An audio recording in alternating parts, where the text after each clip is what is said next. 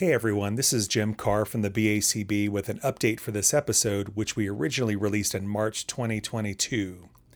In that episode, we describe a number of upcoming changes to BCBA and BCABA certification requirements, most of which were scheduled to go live in 2026.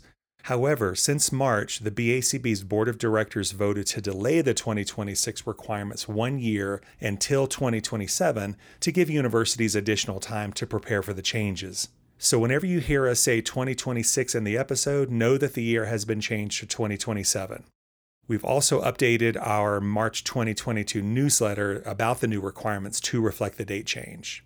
As a reminder, you can find a summary of all recent and upcoming requirement changes in the News and More section of the BACB website. Okay, now let's get back to the original episode.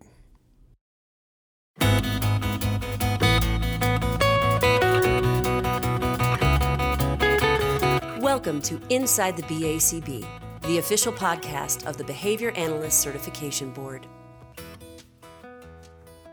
Welcome to another episode of Inside the BACB. I'm the organization's Chief Executive Officer, Dr. Jim Carr, and I'm joined today by my Deputy CEO, Dr. Melissa Nosek. Hello, everybody. So today's topic is based on our March 2022 newsletter, which describes future changes to BCBA and BCABA certification requirements. Now, for the sake of efficiency, today we're just going to be focusing on future BCBA requirements. But before we get started, I think it's important to take a moment to think about the history of our certification requirements.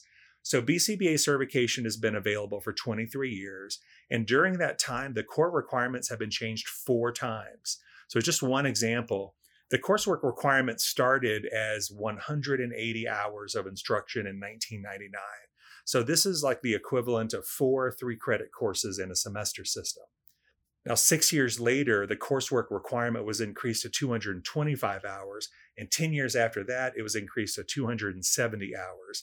7 years after that, it was increased to 315 hours, which is where it is today.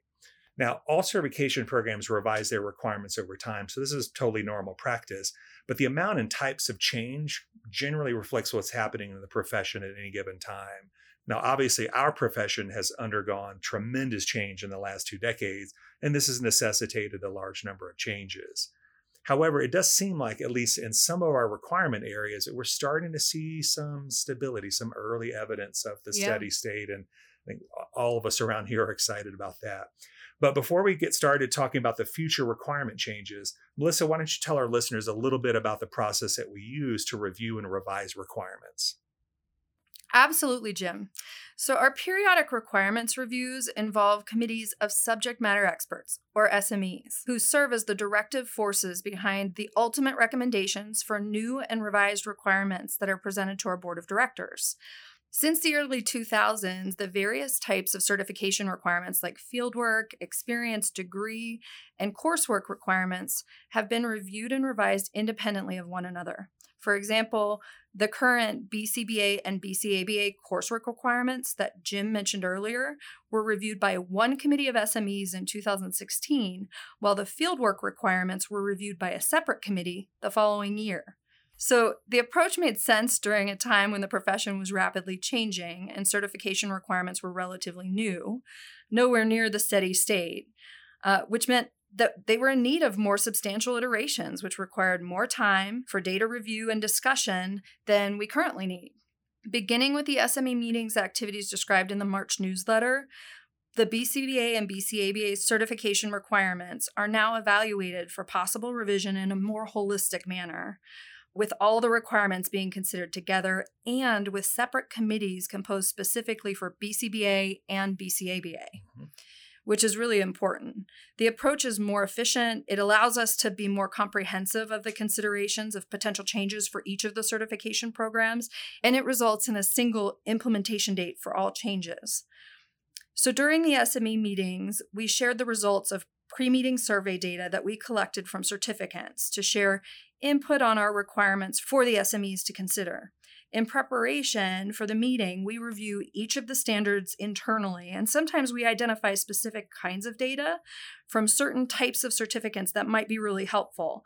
And that is in addition to the survey data that we get from all of our certificates. After the committee meets and makes recommendations, we then have a final SME group And that is the most important of our checks and balances for these decisions. That group is our board of directors, which is comprised of members that are voted on by our certificants to represent their interests. That probably includes a number of our listeners here, since many of them are certificants. All right, hopefully that context is helpful as we share some of the upcoming changes. As I mentioned, last year we followed 2 independent processes for each BCBA and BCABA certification programs. But as Jim mentioned, today we're just going to focus on some of the BCBA requirements changes. So I'm going to turn things over to Jim now so he can start us off with a condensed description of the 2026 BCBA pathways to certification. Okay, so in 2026, there will only be 2 eligibility pathways for BCBA certification. The first pathway is to have a master's degree or higher from an ABAI accredited or recognized degree program. Some of our listeners might not know that ABAI, which is the Association for Behavior Analysis International, they recently released a new 7-tier system for classifying behavior analytic university training programs. Tier 1 is an ABAI accredited degree program. Now, to achieve accreditation, a university program undergoes an extensive evaluation to ensure that it meets critical standards. This is really important for the discipline because it represents, well, really the main quality control mechanism we have for university training. I'm going to talk more about this later. Tier 2 of ABAI's new system is an ABAI recognized degree program. Now, this designation represents a less rigorous review than full accreditation, but it's certainly a nice stepping stone to accreditation, and it indicates a concentrated program-level experience in behavior analysis.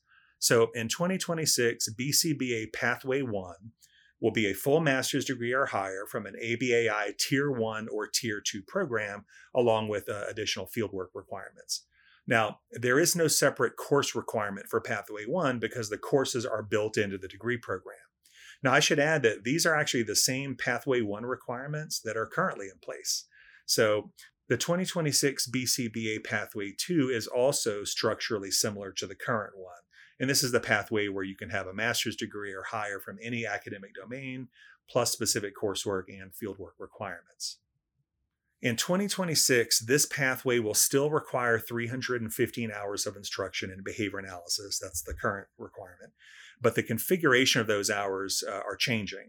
The primary content domains are similar to ones that are currently active, but the domains have been retitled, and each one comes with a brief description. I think really clarifies the domain's content. Now, I'm not going to describe all of the changes to this requirement. Listeners who are interested should definitely check out the March 2022 newsletter. But here are just a few notable changes. First, each content domain must be taught within freestanding courses.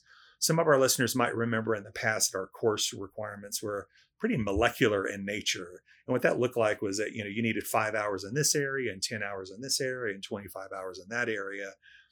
Over time, more and more of our course content domains needed to be taught within freestanding courses. Now, beginning in 2026, all of our content domains will need to be taught in freestanding courses. And this is designed to ensure more concentrated doses of these important academic areas. So in 2026, we're still going to have the same amount of content in basic concepts and principles, theory and philosophy, which is essentially the behaviorism course, research methods, and ethics. For behavior assessment and intervention, we've combined those areas into one domain to give university programs additional flexibility. So just as an example, when I taught at Auburn University, we had 2 45-hour courses in applied behavior analysis. ABA 1 included behavior assessment and intervention for skill acquisition, and ABA 2 included behavior assessment and intervention for reducing problem behavior. But other university programs might have one course in behavior assessment and one in behavior intervention. So I think our new combined category will give some nice flexibility for curricular development. Now, our personnel supervision and management area has been renamed Organizational Behavior Management, or OBM, to reflect the domain's new broader content. Now, we currently require 30 hours in personnel supervision and management, but the new requirement is 45 hours in OBM, and this covers not only supervising and managing others, but also systems and leadership. Now, the final change is one that we're really excited about because we'll now have an explicit diversity, equity, and inclusion requirement. So we studied the DEI requirements of other professions, and we also surveyed behavior analysts who are duly credentialed in behavior analysis and in some other profession. And what we wanted to find out in that survey was what their DEI training experiences were like. And what we found is that in the past, it was more common to have a separate course in which DEI content was taught, but that over time, these content requirements involve more integration across the curriculum. This really makes sense if you think about teaching this important content in context. Now, the duly credentialed behavior analysts who we surveyed, they uniformly preferred the integrated model as opposed to the segregated model that they had experienced personally. So in 2026, the Pathway 2 course requirements for BCBA certification will require that DEI content be integrated into the ethics, behavior assessment and intervention, and OBM courses where applicable. Now, this change also mirrors similar changes in our recently revised ethics codes and the recently released test content outlines for our 2025 BCBA and BCABA exams. So that covers the 2 academic pathways for 2026.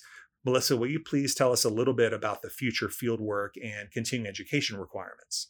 Sure thing. And I'm pretty excited about that DEI integration into the coursework. Yeah, I think it was a nice step forward. Mm-hmm. So fieldwork. As a starting point, just as a reminder, the SMA committee reviewed the current supervised fieldwork requirements, internal BACB data, and the experiential requirements that are currently in place for comparable professions in preparation for discussing each element of the fieldwork requirement. Just to offer some highlights of the fieldwork requirements that will go into place in 2026, I'm going to mention a couple of them. So first, the fieldwork types and amount of hours are going to remain the same. There will be supervised fieldwork with 2,000 hours required and concentrated supervised fieldwork with 1,500 hours required. Just as a reminder of the earlier statement that Jim made about us getting closer to the steady state, the minor nature of these changes speaks to that notion. Mm-hmm.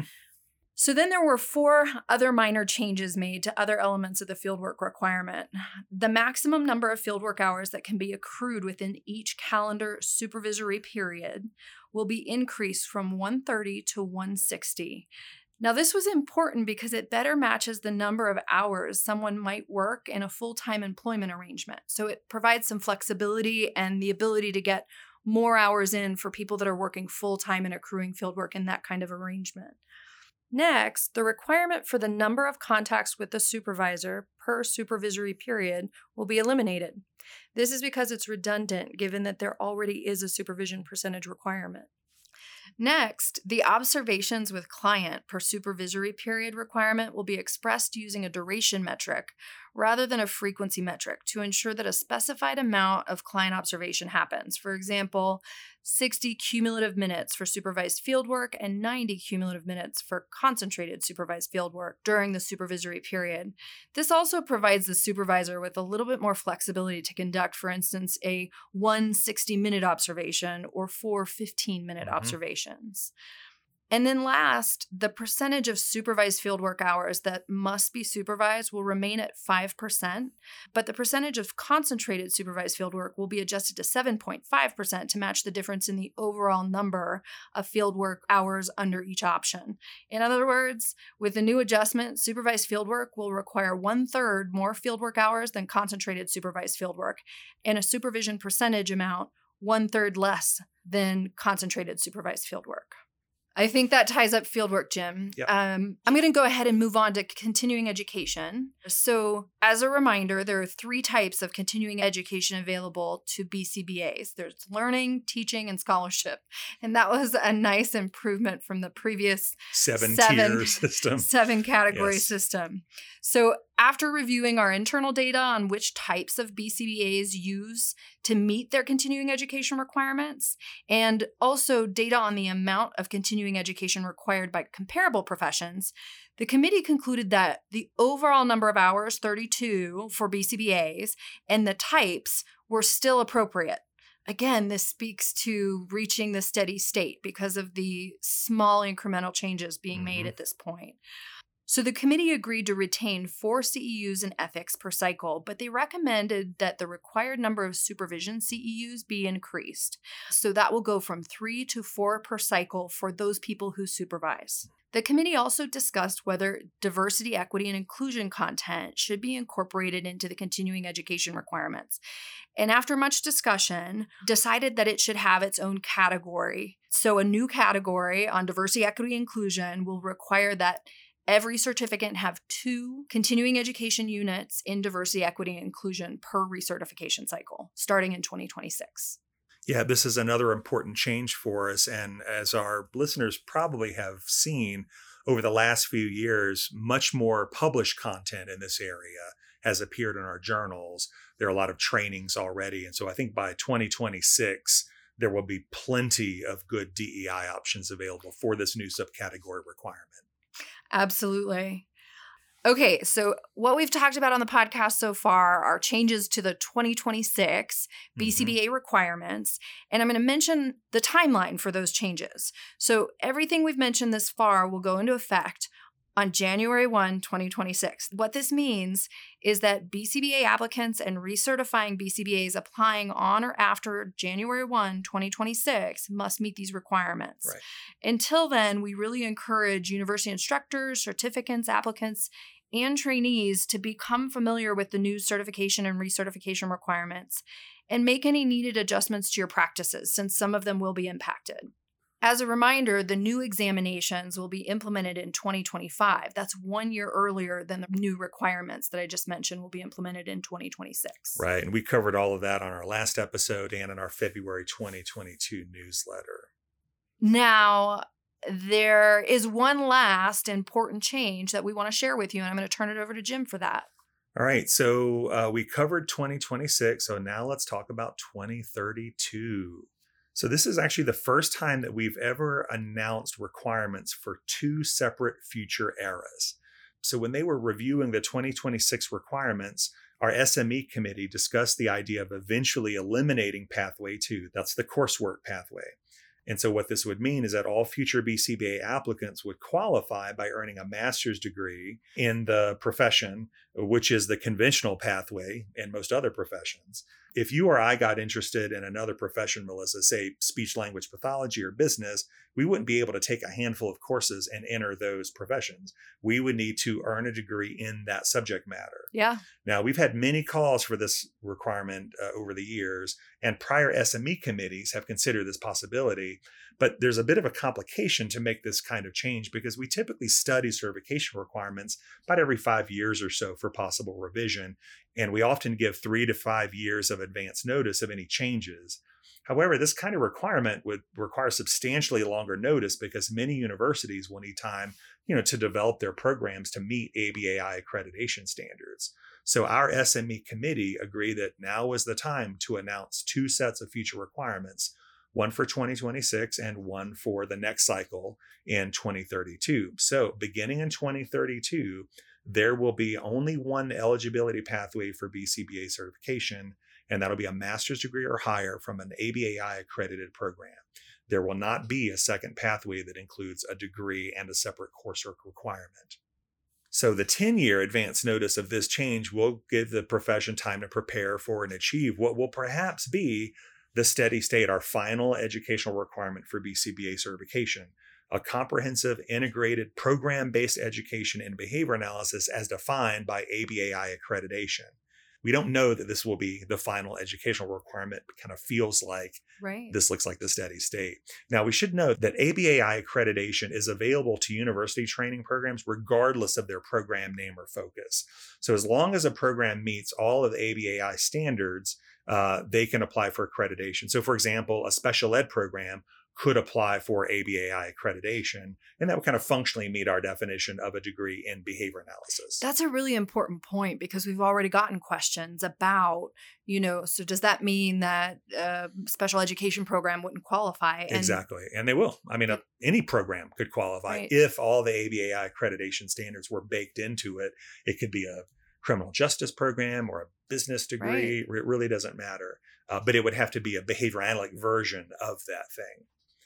So a final point I want to make is that moving to an accredited degree requirement is not valuable primarily because it's the more conventional approach, but because, as I mentioned earlier, ABAI accreditation is a quality control mechanism for university training.